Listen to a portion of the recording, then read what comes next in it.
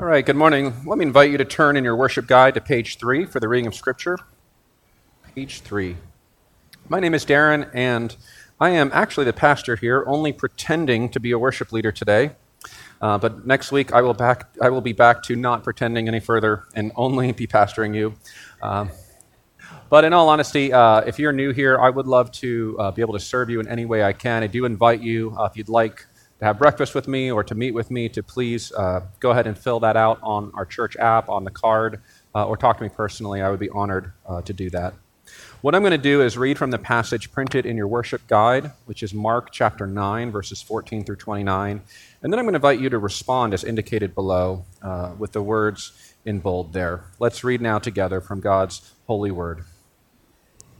And when they came to the disciples, they saw a great crowd around them and scribes arguing with them. And immediately all the crowd, when they saw him, were greatly amazed and ran up to him and greeted him. And he asked them, "What are you arguing about with them?" And someone from the crowd answered him, "Teacher, I brought my son to you, for he has a spirit that makes him mute. And whenever it seizes him, it throws him down, and he foams and grinds his teeth and becomes rigid. So I asked your disciples to cast it out, and they were not able." And he answered them, "O faithless generation, how long am I to be with you? How long am I to bear with you? Bring him to me." And they brought the boy to him, and when the spirit saw him, immediately it convulsed the boy, and he fell on the ground and rolled about, foaming at the mouth.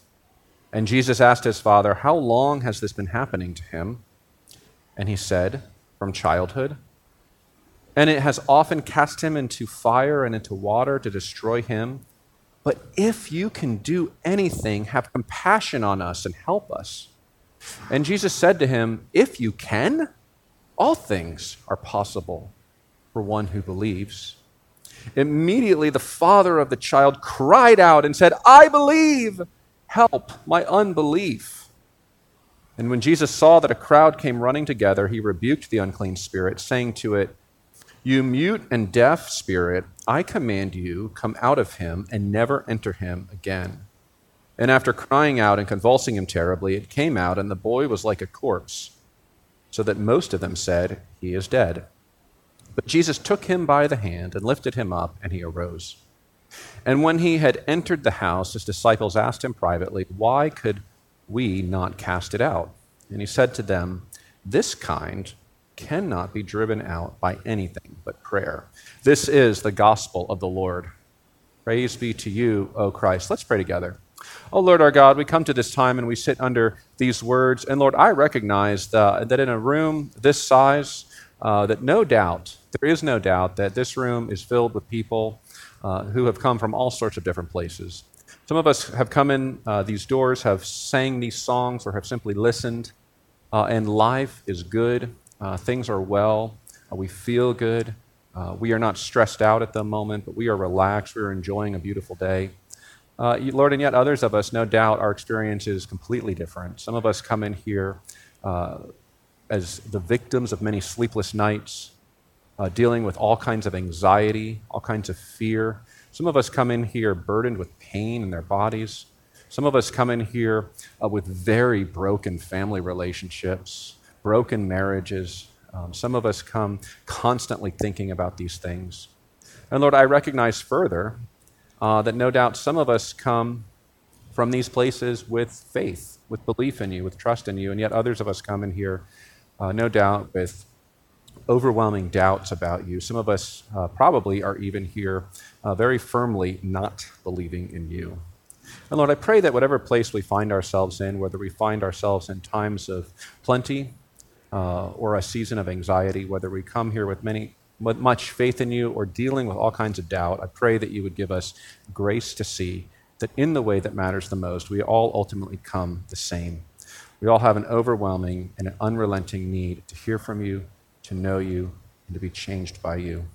And I pray that you would open our eyes, give us grace to see how you have addressed this need in the person and work of Jesus Christ, in whose name we pray. Amen. Amen. Well, good morning and welcome. My name is Darin. We are in our fall sermon series that we are calling immediately the urgent mission of Jesus Christ. We are going back through the Gospel of Mark. We started this series a couple years ago, but we never finished it because I was granted a sabbatical, and now we're coming back to it, kind of skipping around a little bit. And this series, this book is raising to us the urgency of mission. The word immediately is used 59 times in the New Testament. 41 of those are in the Gospel of Mark. So Mark is no doubt communicating to us this theme. And friends, one of the reasons that we're in this book is I'm asking this question: how is it that the urgent mission of Jesus Christ for Phoenixville, for you, for your families, for those in your lives whom you care very deeply about, how is it that this mission is going to move forward? Right, that's the question. I believe it's addressed by this passage, but I want to ask you a second question that's related. Right, in my chair, I have this church to think about, I have this city to think about. What about you? Right? Each of you, no doubt, whether you articulate it or not, every single one of you has a mission this year for yourself, for your family, perhaps, for those people that you care about. Right? What is it? And how are you going to pursue it? Right? To not have a mission is still to have a mission, right? It's to, you're always going to have one, whether you think about it or not. I'm encouraging you to think about what is your mission, and then how do you accomplish it? I believe this passage speaks into both of these issues. So, as I was reflecting on this, I was thinking about what it would be like, if aliens are real. Does anyone believe in aliens? Well, and has anyone believed but not willing to admit it? All right. But just supposing aliens are real, I don't know if they are or not. I have no knowledge. Not been contacted yet. But supposing that aliens are real, and an alien, is receiving these broadcasts that people are sending out, right? And that's next level alien, by the way. If you're into aliens, and you're like, I've just been researching all the time. If you really are serious, I want to challenge you to get a high gain antenna, to point it into space, and to start broadcasting messages. Okay, that's your application for today. And suppose that you did that. You said, Darin, I'm going to go get a high gain antenna. I'm going to use the lowest frequency possible, and I'm going to move as much power as legally allowed by law, and I'm going to send a message into space, right? And supposing you only decided to send the Gospels, the actual text of the Gospels, okay? And so you send Matthew, Mark, Luke, and John, and supposing those texts were read, right, and that's all that was read, I asked this question: what would those who are reading those texts or listening to them, how would they understand Jesus' answer to this question about his mission moving forward? Right? How would they understand Jesus, his mission as articulated by the Gospels moving forward? Well, friends, if you only read the Gospels, right, or if you send them to someone, that's all they read, there is no doubt that that person would walk away and close to the top of the list, maybe not the top, but I think at least in the top 3, close to the top of the list, they would say this: the mission of Jesus Christ is the defeat of the forces of evil. That, there's no doubt in my mind that they would say that. As you read the Gospels, it's hard for us modern people, Americans, most of us, but anyone living in this day and time, particularly from a Western country, right? It is difficult for us to enter in to the text of the Gospels, where so many events that take place, so many, are Jesus interacting directly with the forces of evil. And friends, I raise that because the Scripture, even outside of the Gospels, affirms that this is the case, right?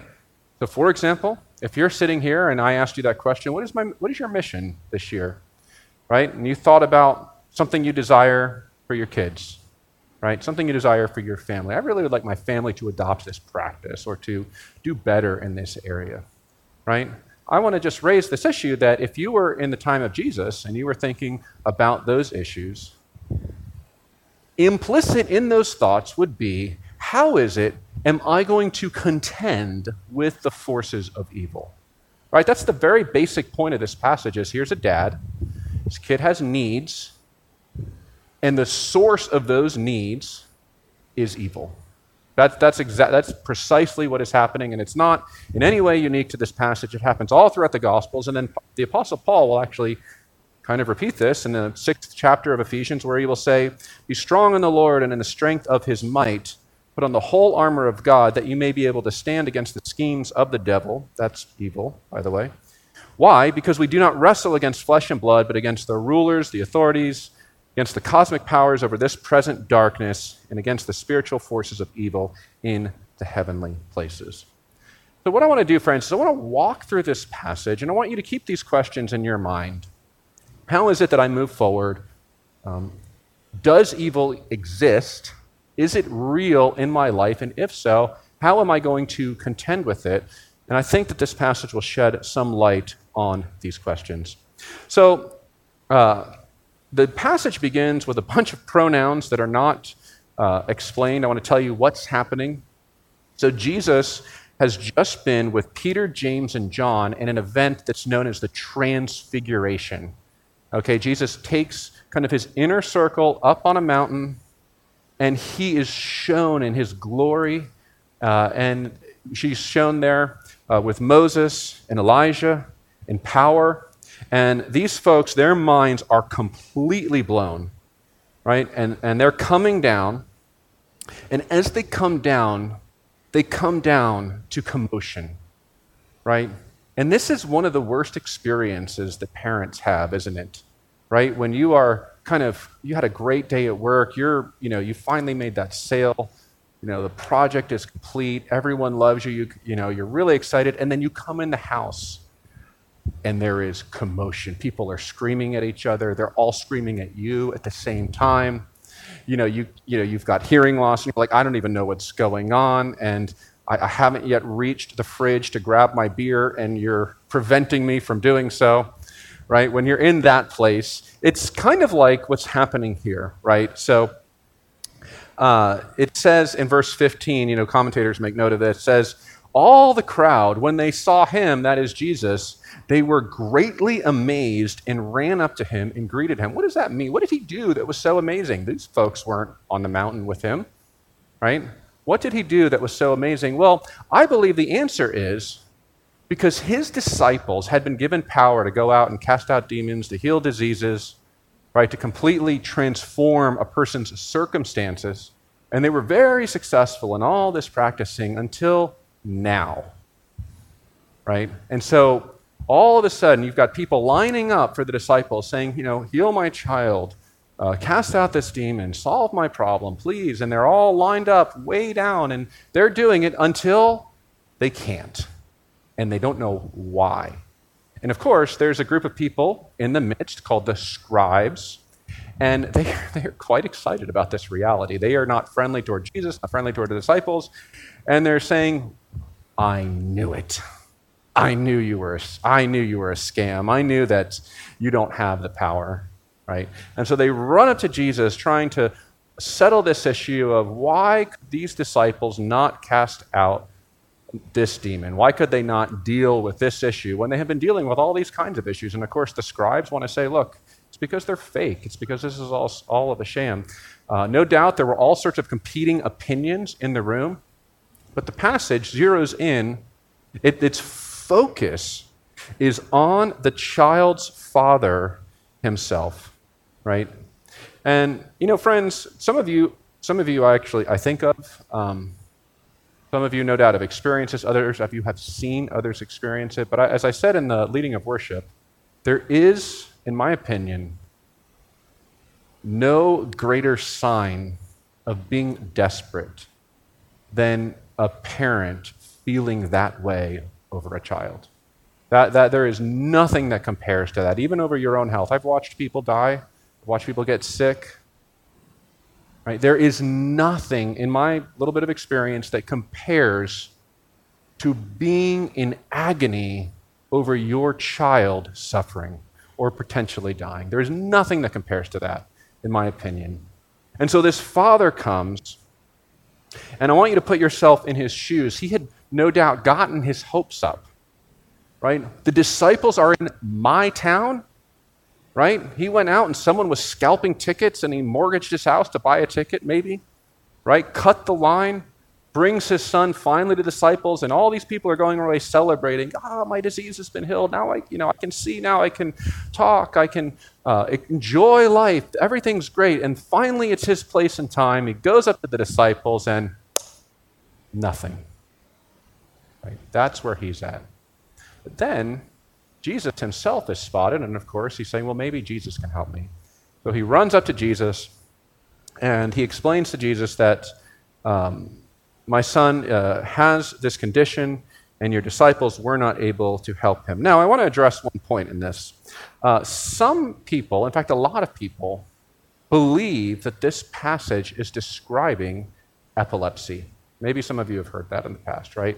Because there are some things in it that sound similar, right? And they say, well, this goes to show that, in the ancient times, they believed that health matters were spiritual, but they're really not, so let's figure out if there's something we can learn and move on.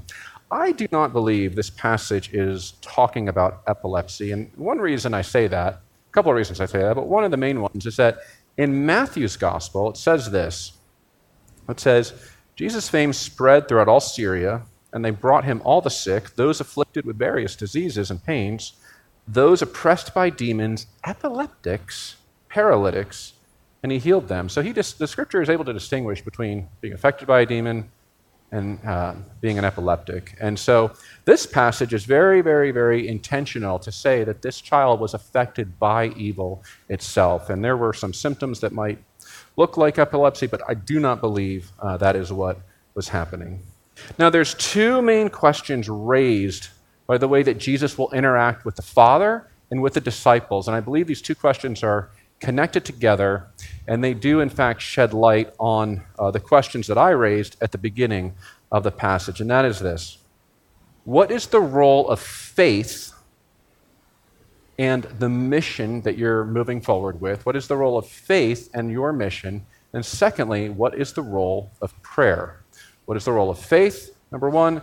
Number two, what is the role of prayer? And I'll say that because when Jesus interacts with the Father, the main thing he brings up, right, the main issue that comes up is faith. If you have faith, you can move forward. You need faith to move forward. It's the main thing that comes up, but then when the disciples ask him about it, he doesn't mention faith at all. He says, no, what you need is prayer. So what's going on here? And I want to try to unpack this for you in just a few minutes that we have left here. So there's two seemingly different reasons that are offered for how it is that this evil can be overcome, faith and prayer. What is going on?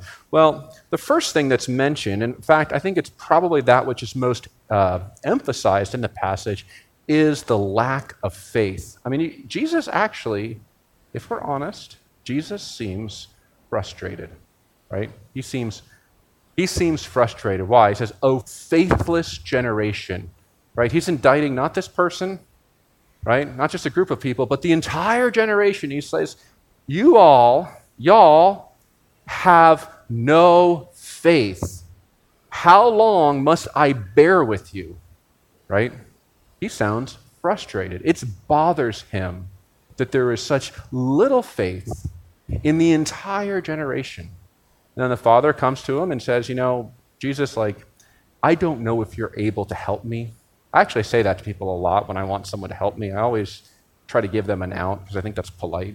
If you're able to help me, Laura, she's always able to help. Okay? But I always just say that. I don't know if you're able to help with this, but that's what this man is saying this to Jesus. We don't know why.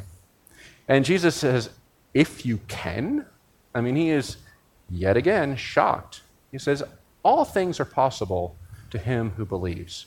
Now, the elephant in the room is this, right? So many people have had their lives absolutely destroyed by pastors such as myself who have said, your problem in life stems from a lack of faith. So I have a friend who went on a skiing trip, so he says, with a group from a church with a tradition that really is into this. And one of his friends had an accident. I think he had a broken leg. And the youth pastor said, you know what, we're gonna go have a healing service right now for this kid. And so they did get together. This kid is in agony. We don't know if any pain meds were given to him, right? And the pastor says, do you believe that God can heal your leg? And the person says, yes, I believe. And then he whacks him on the leg. Kid yells out a scream, and he wasn't healed. And what did the pastor say next? You must not have faith. Go send this kid to the hospital, right? It's interesting. There's something going on. I haven't quite wrapped my head around it. I don't know what's going on. You might have seen in the news recently how televangelist Benny Hinn is sort of correcting his views on some things, maybe. I don't know. But there's a number of things going on. One thing that I thought was interesting was there's a person named Joyce Meyer, and she has likewise kind of come away from this teaching. And this is what she said. She says, I'm glad for what I learned about prosperity, but got it out of balance. I'm glad for what I learned about faith, but got it out of balance. Explaining, every time someone had problems, it was because they didn't have enough faith. If you got sick, you didn't have enough faith. If your child died, you didn't have enough faith. Well, that is not right. So what we're seeing here is we're seeing, even in some rather prominent people who have made millions of dollars on this teaching, right? They're now coming out and saying, we think we got this wrong. We don't think this is correct, right? And I will tell you, as a minister, you may have something happen to your children, you may have something happen to yourself, and that does not mean that it is because you do not have adequate faith. I just want to say that right now, okay? And we know that throughout all of the scriptures. In the New Testament, we see plenty of examples where that is the case. However, in our passage, this is a main point. This is a crucial point. So what's going on here? Well, I want to look at the second question and then come back to this one and wrap it up. Okay, so we have this sort of big question about how is faith functioning between Jesus and this man. Jesus, of course, does rebuke the evil spirit, the child as well, and they move on with their lives, and the disciples pull Jesus aside and they say, why weren't we able to cast out this demon? Why weren't we able to do it? And this is where I thought this was so interesting, such an interesting response. He said, why weren't we able to do it? Again, these folks had been very successful with doing things just like this. They had been going all throughout Israel, casting out demons, healing the sick, doing all these things. But they come upon this one where they're unable. And verse 28, they go to a house and they ask him privately, why couldn't we not cast it out? And he said, this kind cannot be driven out by anything but prayer. This kind, right? Implicitly saying there are kinds of evil. Isn't that interesting? This kind cannot be driven out by anything but prayer. And, if you notice Jesus' interaction with the Father, what Jesus does in verse 21 is he says, how long has this been happening? What's he doing? He's asking diagnostic questions, right? When you go to the doctor, right, the doctor doesn't instantly go to a blood test, right? What do? They ask you questions. How long have you had this condition? Tell me about your family history. Tell me what's going on. Well, Jesus likewise is diagnosing this to a certain extent, right? And he says there are kinds of evil. And then he says to the disciples, your error, the reason you could not cast this kind out is because they only come out through prayer. But then that raises another problem, another issue, right? Where's the prayer? No one prays, right? And yet the demon comes out. What in the world is going on in this passage, right? What in the world is going on? This kind cannot come out by anything but prayer. He says to the disciples, he says to the Father, the issue is your faith. He says to the disciples, the issue is your prayer. Casts out the demon, but there's not any prayer, right? And then, to make matters worse, the Father's faith is, I believe, sort of. I'm really with you, mostly, right? It's kind of like faith that has some doubts in it, isn't it? I believe, help my unbelief. What's he doing? He's saying, my belief in your power is commingled with my doubt in your power. That's where I am. And friends, this is the key, I believe, that unlocks this entire passage, and I believe speaks into where we are corporately as a church and where you are individually as folks and as families, right? This is what I believe is the key that unlocks it. Jesus talks to this man who has some faith, but yet it's coupled with all kinds of doubts about Jesus, but he's absolutely desperate, right? Jesus tells him, look, if you just had faith, this would be fine. And the man responds and says, I believe, help my unbelief. I believe that was the prayer. This man was articulating the kind of prayer that Jesus was exhorting them to. And friends, I just want to point out for you how ridiculously encouraging this is to me, and I hope it is to you as well. You see, the disciples of Jesus Christ, those who walk with him, right, if they are real with themselves and with each other, what do they say? I believe in you, mostly. I trust in you, kind of. I'm confident in your power, well, with some footnotes and with some exceptions. You know what Jesus says that's so beautiful about that? He says, that's faith. That is what faith looks like. You see, the Bible does not set out this standard of faith that is very different than what you experience, right? The standard of faith of this man and the standard of faith of Darin Pesnell, and I know of you as well, as we have prayed together, right, is I believe mostly. Help my unbelief. And Jesus Christ, in response to that prayer, says, yes, I will do as you've asked. I will hear the prayer of faith. And see, I think, friends, that one of the things this passage really hammers home to me is the whole reason we are fasting and praying as a church. Right, this mission that Laura recited so wonderfully, right? We passionately seek to preach Christ, to love one another, to serve our city, to plant churches. That mission, the substance of what's happening, if we are successful in that mission, includes an erosion of evil in Phoenixville and in your lives and in your families. That is what it includes.